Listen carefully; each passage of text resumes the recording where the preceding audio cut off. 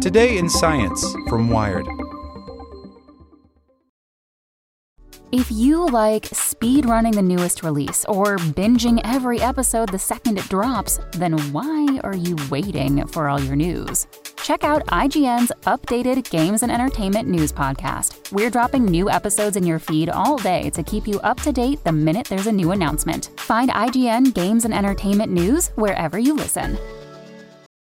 For the ones who work hard to ensure their crew can always go the extra mile, and the ones who get in early so everyone can go home on time, there's Grainger, offering professional-grade supplies backed by product experts so you can quickly and easily find what you need. Plus, you can count on access to a committed team ready to go the extra mile for you. Call, click Grainger.com, or just stop by. Grainger, for the ones who get it done.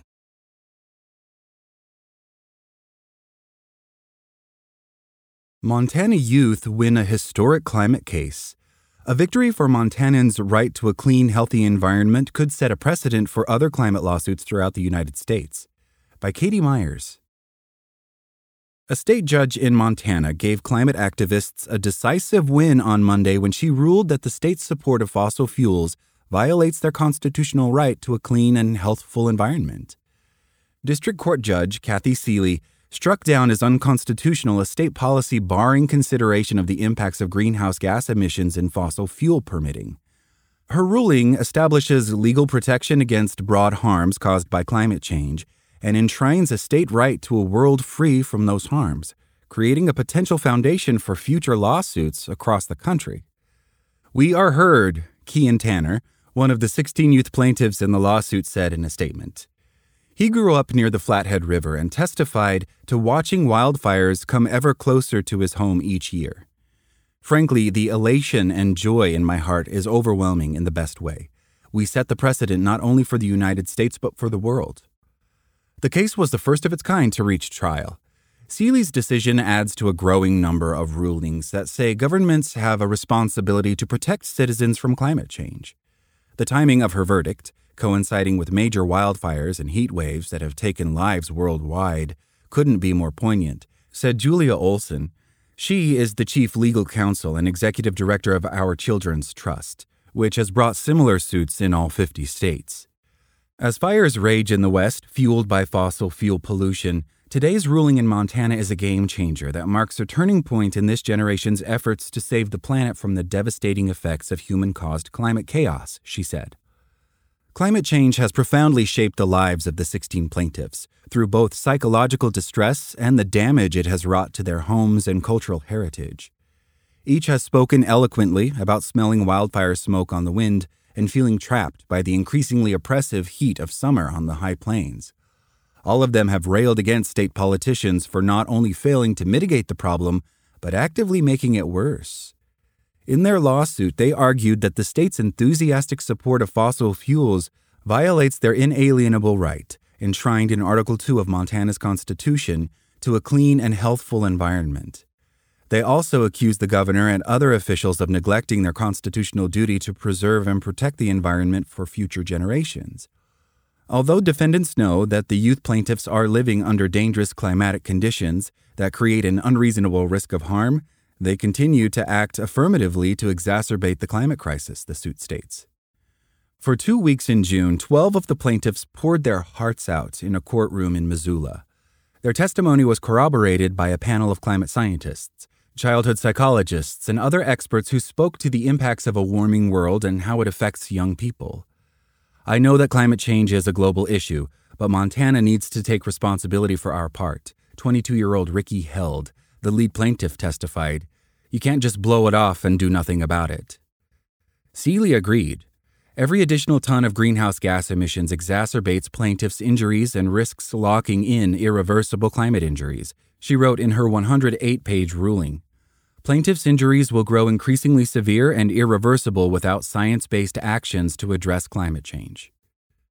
The road to the trial was rocky, with the state attempting to throw the case out multiple times.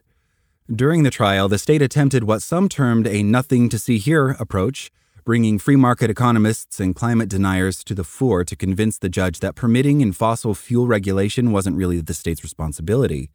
The state also argued that even if it were to stop emitting CO2 entirely, it would have little impact. Seeley didn't buy that. Montana's greenhouse gas emissions and climate change have been proven to be a substantial factor in causing climate impacts to Montana's environment and harm and injury to the youth plaintiffs, she wrote in her ruling. The judge also noted that the state did not offer a compelling argument for why it didn't consider the impacts of greenhouse gas emissions when making permitting decisions. She also noted that renewable power is technically feasible and economically beneficial.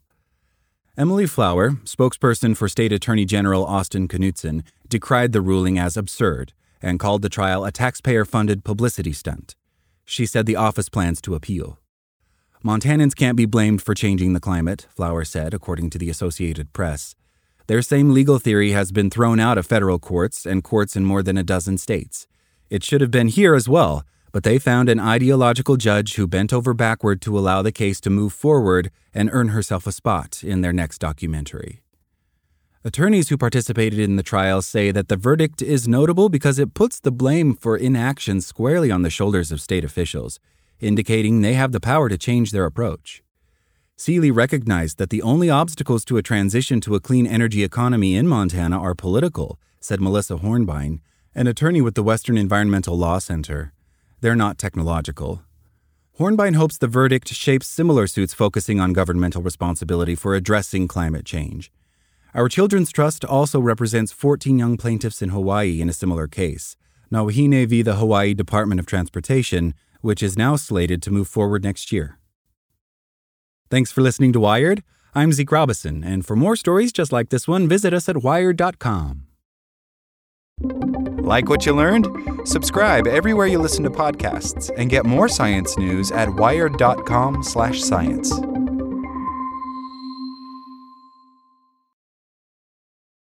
For the ones who work hard to ensure their crew can always go the extra mile, and the ones who get in early so everyone can go home on time, there's Grainger, offering professional-grade supplies backed by product experts so you can quickly and easily find what you need.